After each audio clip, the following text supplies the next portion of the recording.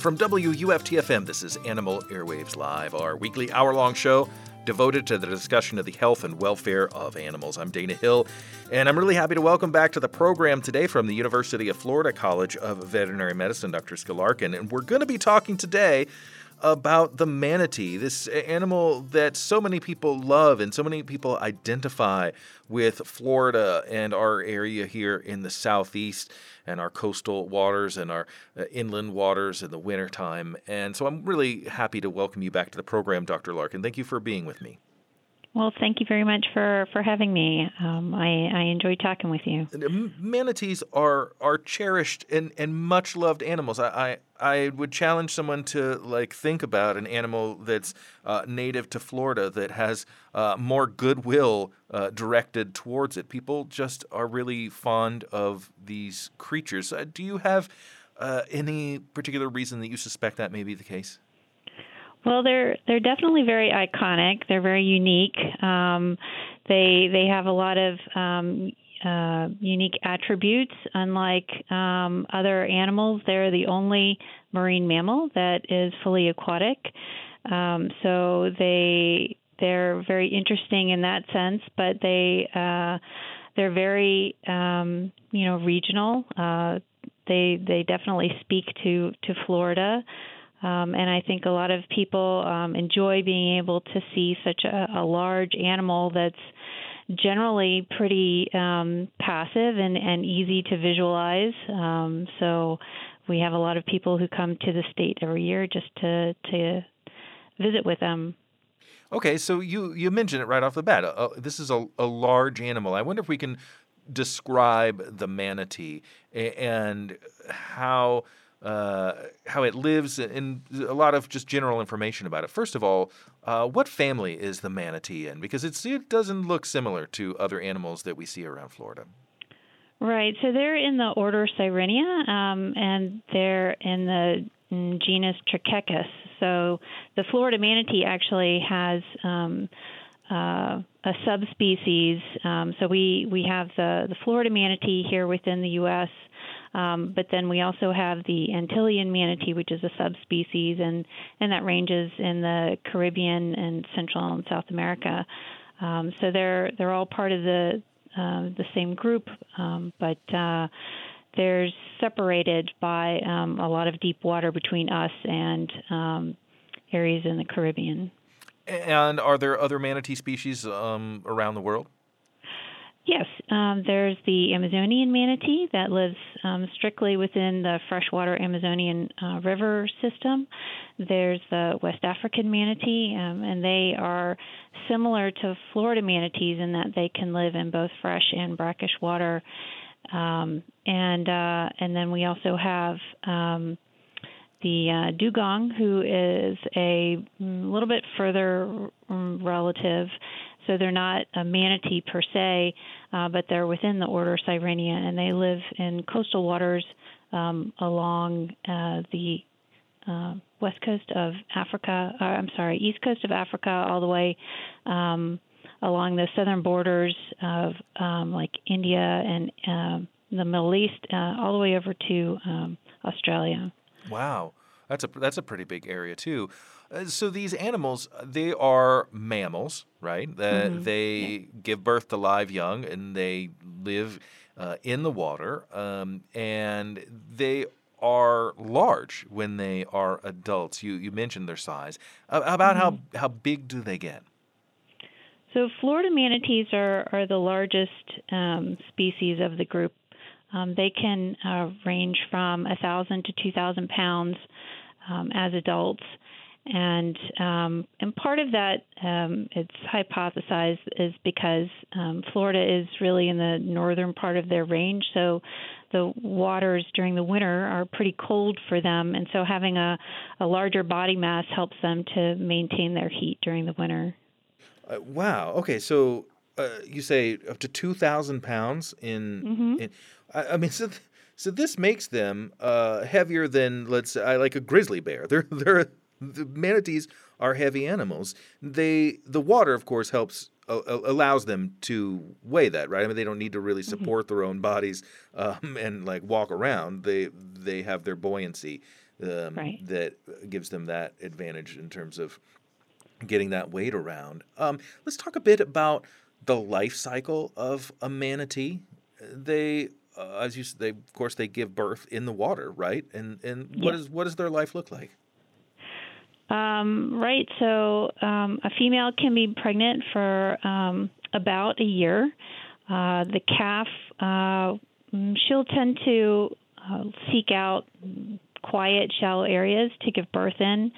The calf, when it's born, is around 60, 70 pounds. So it's a pretty big animal when it's born. And much like other marine mammals, the tail is kind of folded up when it's first born, and mom will try to make sure that it can reach the surface and breathe all right. For the most part, they have one calf. Occasionally there can be twins, but they're pretty rare. And oftentimes both of the calves won't necessarily make it. So it's a tough thing to successfully rear both calves if twins are born. Animals can live up to 65 years of age. I think Snooty down at the Bradenton Museum is the oldest known aged manatee, and I think he was somewhere around 65, 68. I'm not 100% on that. They become mature pretty early, though, so they can become mature around, sexually mature around 2 to 3 years of age, but males will compete for access to females, and you'll have bull males, so fully mature males competing, so that usually means that you don't get access to a female until they're about 9 years old. Do manatee fathers participate in the rearing of young? No, they don't. So when the mother has a calf, she'll need to care for that animal for a while, and this is as it is with any mother who's got a nurse, this is a resource intensive process, right? Describe what the nutritional needs of young manatees and how the mothers provide this. Right. So the moms will nurse anywhere from 2 to 3 years, and so about 2 years, mom may be able to become pregnant again after, on average, about 3 years. The calf learns a lot from its mom in its first year. So some important milestones are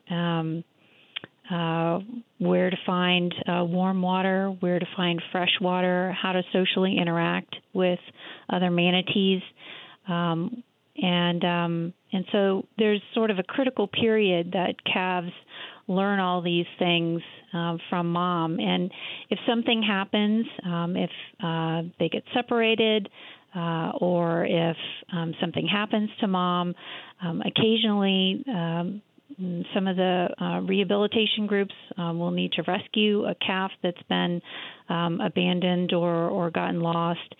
And depending upon how small the animal is, it may be that much more challenging for them once they reach a sufficient size to be released back out to the wild, only because maybe they didn't have enough time to learn some of those critical things from mom before they were rescued. So it can be a challenge. What is the social environment like for manatees? Because anybody who has spied them in the wild may have noticed that they're sometimes around other manatees. Do they have social groups with whom they get along and have recognized members? Not that we're aware of. They're considered semi-social. So the longest interaction that manatees have is between the mom and the calf. It's also very challenging to observe social interaction. So it's not like you can, sit on a rock and watch the savanna and see how the animals are interacting with each other. So being an aquatic animal makes it challenging. But no, they don't seem to have any obvious regular social interactions. But they do have very traditional movement patterns, and so calves often will use the same wintering areas and summer areas as their mom did. So there definitely are things that they learn from their mom, and so they're in the same areas, but as far as we know, there's no long-lasting social interaction like you see in some whales and dolphins. Oh, that's interesting. This may be a hard question to answer, but after a calf is weaned, and let's say this calf is 4 years old or something, and it has gone kind of on its way. If it makes its way back to an area where its mother has taught it is a good area to find food or to go during warm months, is there any recognition between an adult offspring and the mother? I would anticipate that there is. There have been some studies looking at the vocalizations that manatees make, and they do make very unique vocalizations that could potentially be identified or identify them individually. So the possibility is there, but I don't know to what extent those things have been studied out in the wild. So when we see groups of manatees together in a spot, let's say in a river or something like that, is it mostly that they're just hanging out in the same place and they just happen to be there? It's not necessarily that they're all friends. Well, it depends on the time of year. So during the warmer months, you have a lot of animals that are congregating primarily to stay warm. The winter can be a very stressful time for them because they don't necessarily have as much food available to them. The seagrasses aren't growing, and the water temperatures are colder. They don't have, despite the fact that they look very rotund and hefty, they don't have a very insulative layer like blubber like whales and dolphins have. So they are thick, but it doesn't provide the same level of thermoregulation for them, and so they're seeking out warm water during the winter months, and so you'll have a lot of animals hanging out together during those time periods. You'll see them in the springs, as well as some of the power plant warm water effluents. During the warmer times of the year, when you see a very active group of animals, it's usually a cavorting herd or a mating herd, and usually there's a single female that's the focus of a lot of that attention. So let us say that it is a cooler time of year so that these manatees are congregating in a place where they found some warm water. Is it possible to have kind of a mixed sex group, meaning that there'll be some males and they're perfectly content to get along with each other, and then with the females if they're sharing these warm waters? Mm-hmm. Yeah. Yes, absolutely. They're trying to conserve their energy, so a lot of them will be resting. It's usually the younger animals, the calves or the juveniles, that'll be swimming around and acting like kids. Yeah. But then once mating season rolls around, then it changes the dynamic in these groups. Yes, absolutely. I gotcha. With the thermoregulation that you were talking about earlier, what is the ideal temperature range for manatees so that they can be comfortable and healthy? Anywhere from 68 degrees Fahrenheit or warmer. So the springs are generally a great place for them to hang out during the winter to stay warm. Once spring comes around and the larger bodies of water like the Atlantic or the Gulf start to warm up, then they'll go out and they'll start traveling to their summer areas where they will feed and congregate with other manatees. Where do they like to go during the summer? They leave Florida? Some do. Some animals can travel quite far. There are some that travel up the East Coast. Some can go as far as Rhode Island. Other animals can travel along the northern end of the Gulf of Mexico and travel out west past Alabama towards Texas. There are a few that have been discovered traveling up the Mississippi as well. Did I hear you say Rhode Island? Yeah. Oh, that's a pretty good ways away, and it strikes me because one, I don't think of manatees as being necessarily the fastest animals in the world. So I mean that's a pretty good distance to cover in a season, but that also puts them, I would think, at a pretty big risk because they would need to time their return to make it back before the water becomes too cold for them.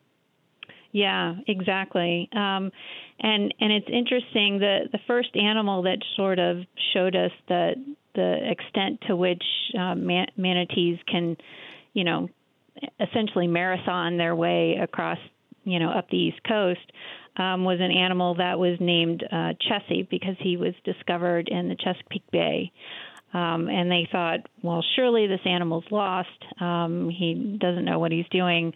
So they rescued him. They brought him back down to Florida, and they put a tag on him to keep track of him.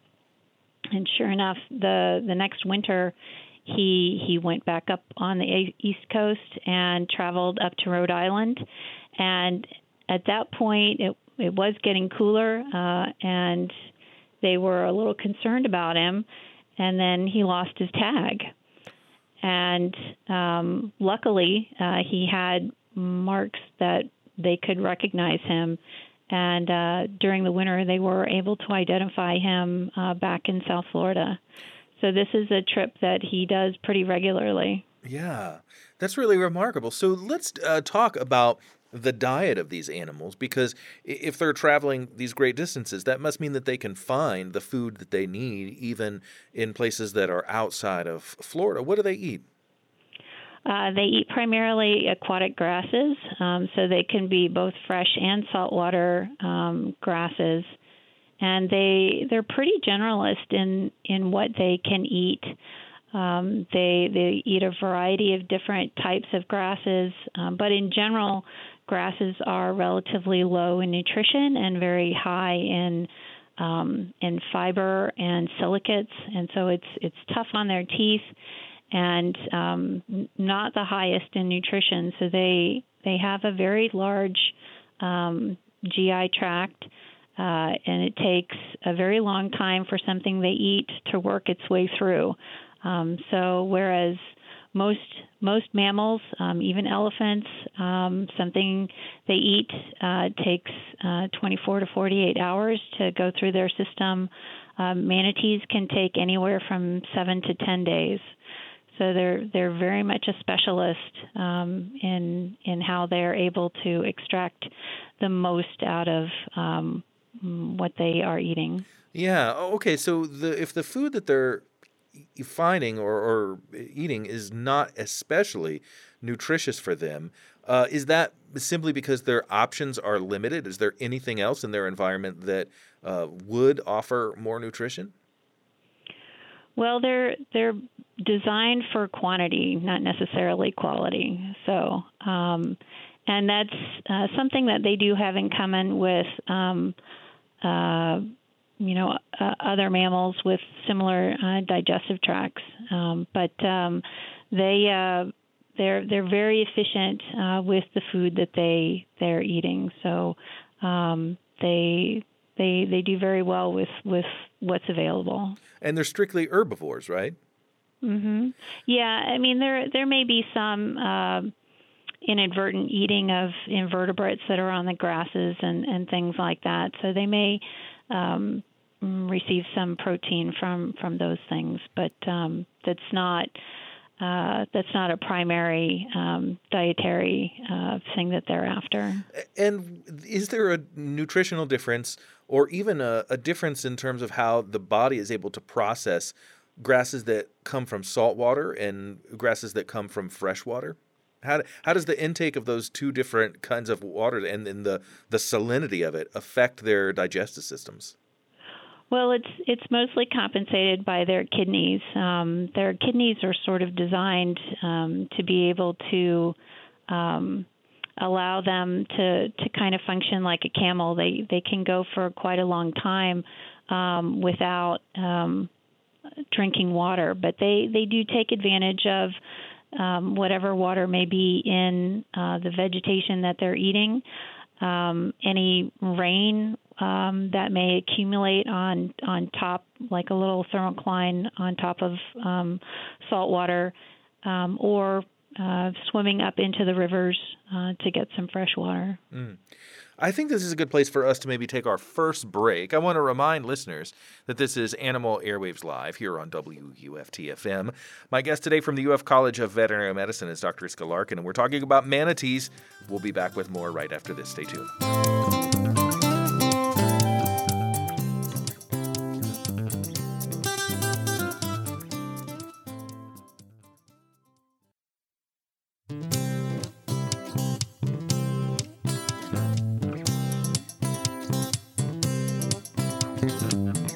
Welcome back to Animal Airwaves Live here on WUFT-FM. This is our weekly hour-long show devoted to the discussion of the health and welfare of animals.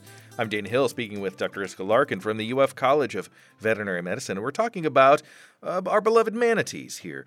And we've talked a bit about their diet. We've talked about their reproduction and their raising the young. But I want to talk a little bit more, Dr. Larkin, if we can.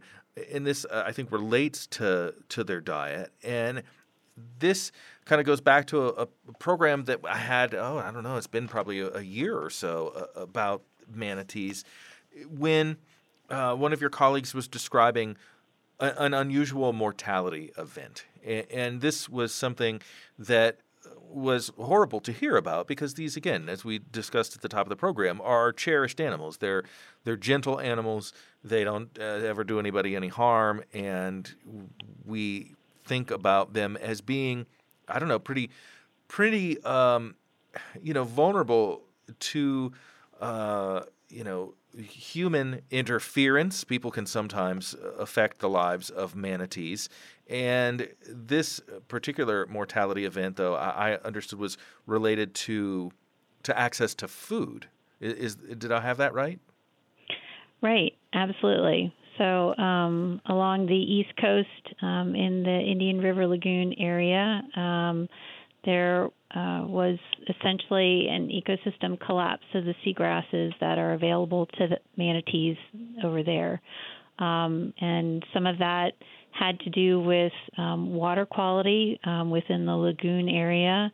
It's a little high in nutrients, and so a lot of harmful algal blooms had gone through the area and decimated a lot of the seagrasses, so they didn't have enough food available. And has this largely abated, or are manatees still at risk? From what I understand, the most recent information that's come out has suggested that some of the seagrasses in the northern area of the lagoon are coming back. It's a very large area. I know that there are a lot of efforts going on to try to help restore the water quality, some of which includes introducing clams and trying to reintroduce or replant some of the seagrasses in the areas to help with water quality. But I know some of the challenges are related to runoff, and just overall water quality. So it's something that is slowly improving, but it's not something that can be fixed overnight. It takes a lot of time and effort to help to fix this. When we say unusual mortality event, I mean, this was something that affected hundreds of manatees, right? There were the loss was significant. Yes, absolutely. So the average mortality that you might have for manatees in a given year, like over the last 5 years, was running around 650 animals or so. But within 2021, which was the most impacted year, they had more than 1,000 animals die. Which it seems like a shockingly high number, because these are animals that have other potential vulnerabilities. These are animals that people who've lived in Florida long enough know they're vulnerable. They're vulnerable animals. Do we know about how many individuals there are in Florida at any given time? They do population estimate counts. I know they are working on doing one of those now. It takes a few years for them to compile all of the data to pull that together. But the last count, if I remember correctly, was around 6,000 to 7,000 individuals. So I don't know that I have seen any numbers since the unusual mortality event began, partly because of COVID and the challenges in trying to do some of these counts because of all of the restrictions surrounding COVID. But they're working on those numbers now, so they haven't been released yet. Now, aside from the loss of access to food, there are other challenges that manatees have faced, especially in Florida, for years and years now, and these often include unfortunate encounters with people and the accessories of people. Can you describe other risks that manatees face in the waters of Florida? Sure. The largest human-related cause of manatee mortality is interactions with watercraft. So whether that's being impacted by the propellers or being hit by the hull, so blunt force trauma, both of which have, very serious consequences. But it's a challenge. I think.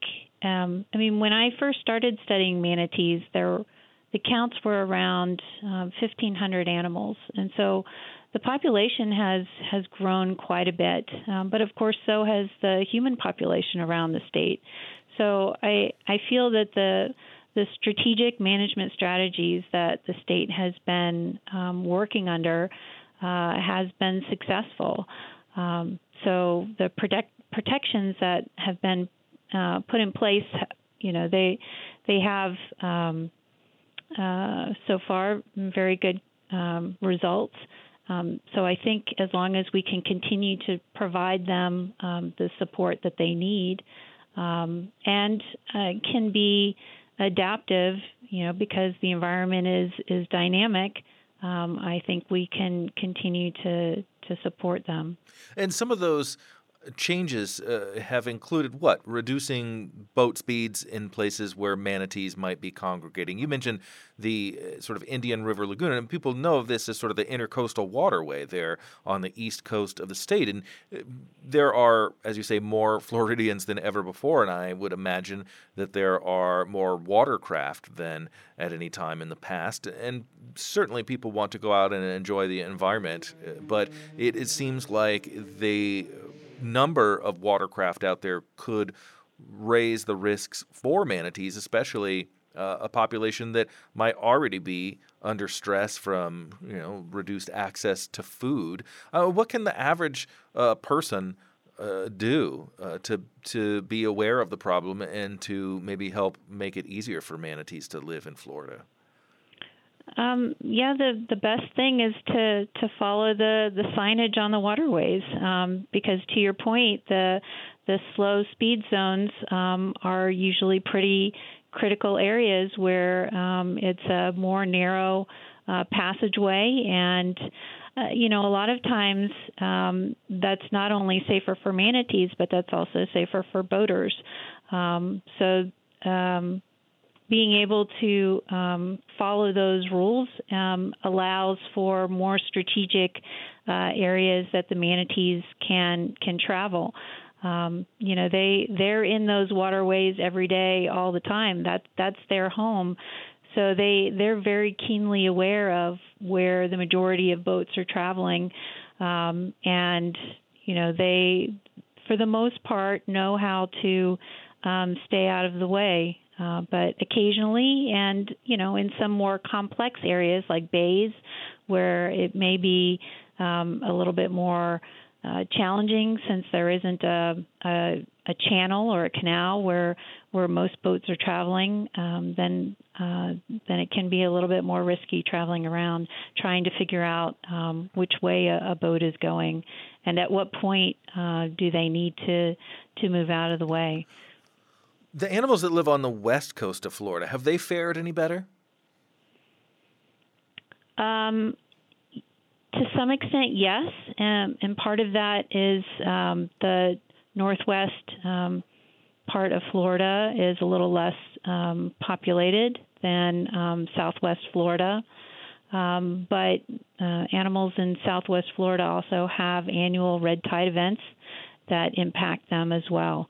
And those are naturally occurring events that occur oftentimes impacting them just at critical times of the year when they need to go out and feed. So it can be very, very challenging, as anyone who lives on the West Coast knows. They're familiar with red tide and how it can be challenging just to breathe when those events are going on. Yeah. For those who don't know, can you describe red tide and how it is both a kind of naturally occurring thing, but also one that can be pretty devastating to aquatic life? Right. So red tide is a harmful algal bloom that's caused by an organism that's referred to as Carenia brevis, and when the small organism is disrupted, it'll release this toxin. The challenge with red tide is that, for manatees at least, it's on multiple levels, because if they're present but numbers are low, they could potentially settle in the seagrasses, and of course then the manatees may be eating them. And so then you can have individuals that have issues with GI disruption. If there are really high numbers and the water is choppy, a lot of that toxin can be volatilized. So the highest concentration is going to be right there at the surface of the water, and that, of course, is where manatees and dolphins and sea turtles all come up to breathe, right there. So they could be breathing high concentrations of the toxin. Certainly where these blooms occur can impact them. Manatees mostly live in shallow coastal waters, so as the bloom comes into shore, that will impact them more. But red tide can impact everything: humans along the beach, seabirds, fish. All of the animals are impacted. I think this is where we'll take our next break. I want to remind listeners that this is Animal Airwaves Live here on WUFT-FM. My guest today from the UF College of Veterinary Medicine is Dr. Iske Larkin, and we're talking about the humble manatee, and we'll be back with more right after this. Stay tuned.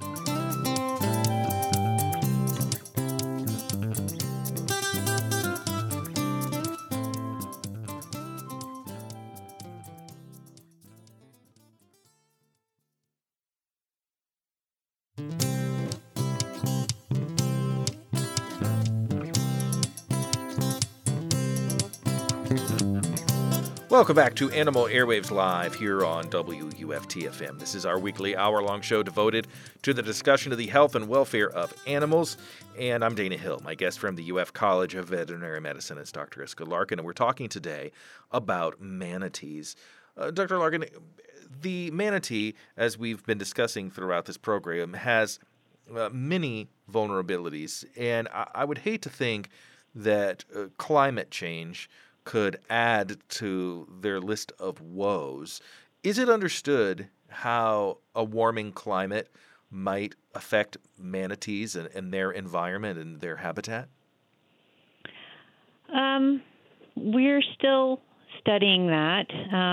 There have been some aspects that have been looked at, but because they are very sensitive to cold water temperatures, since we're here in Florida in their northern range, warming waters here may actually assist them to some degree in that they may be able to expand their range.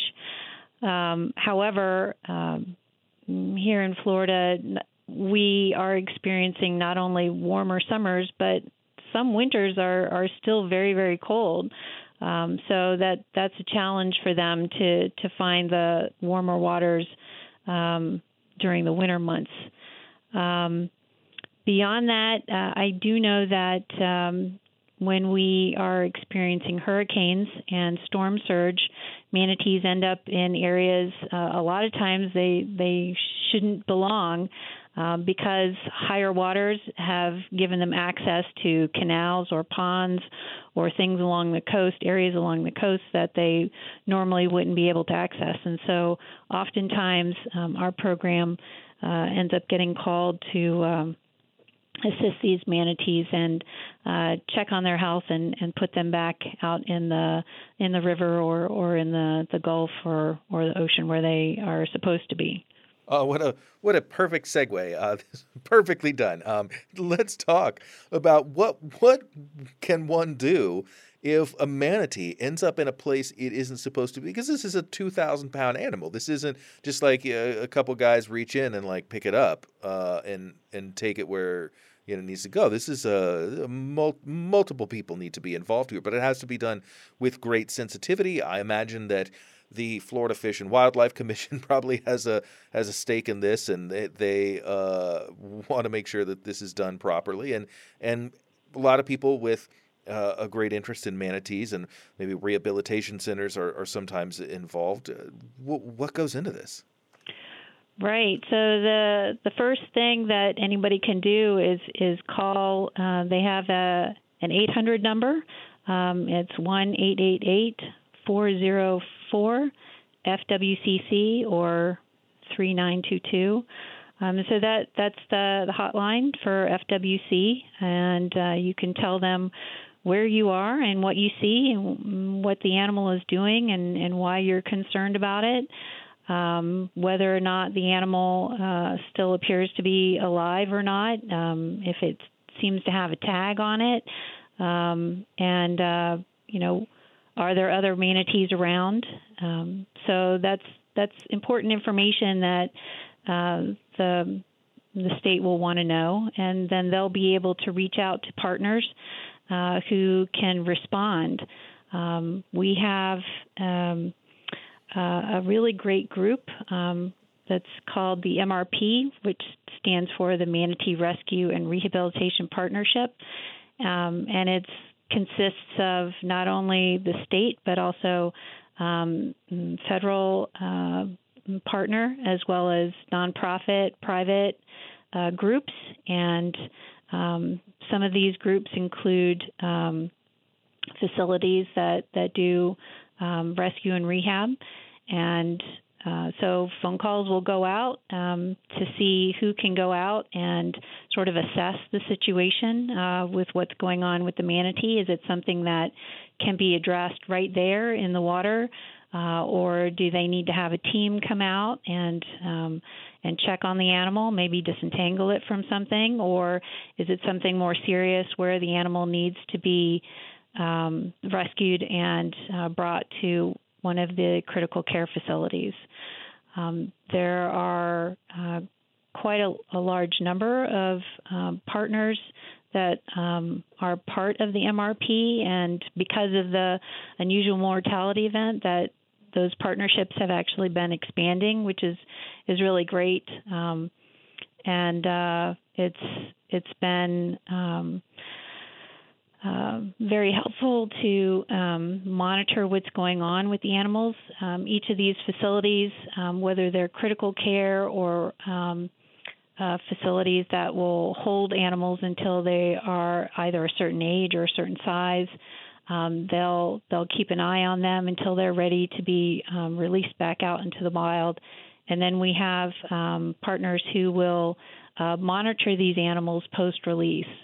So if there are individuals of concern, they'll put a tag on the animal and make sure that they're doing what manatees are supposed to be doing. So finding that freshwater source and that warm water source during the winter, and making sure they're eating enough and gaining enough weight and not getting lost or swimming out to sea.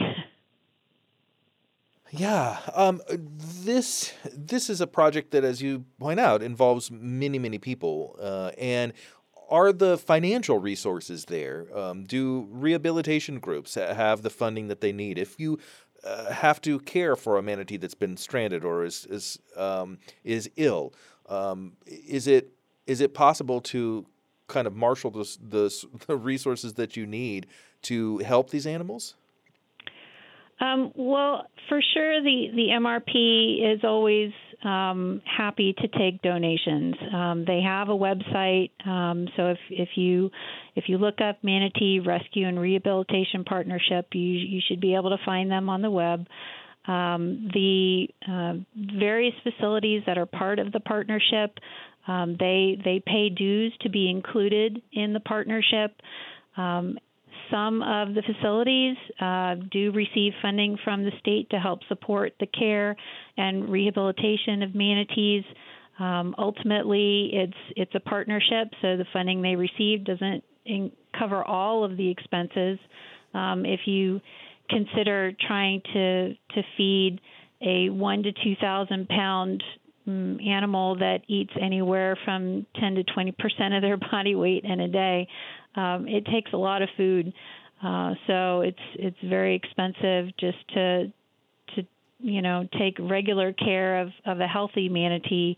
So the additional expense of veterinary care and treatments for manatees that have been impacted by all the mortality impacts that we talked about earlier: watercraft, cold stress, red tide. All of those, it takes a big group to come together and to help get these animals back out to the wild.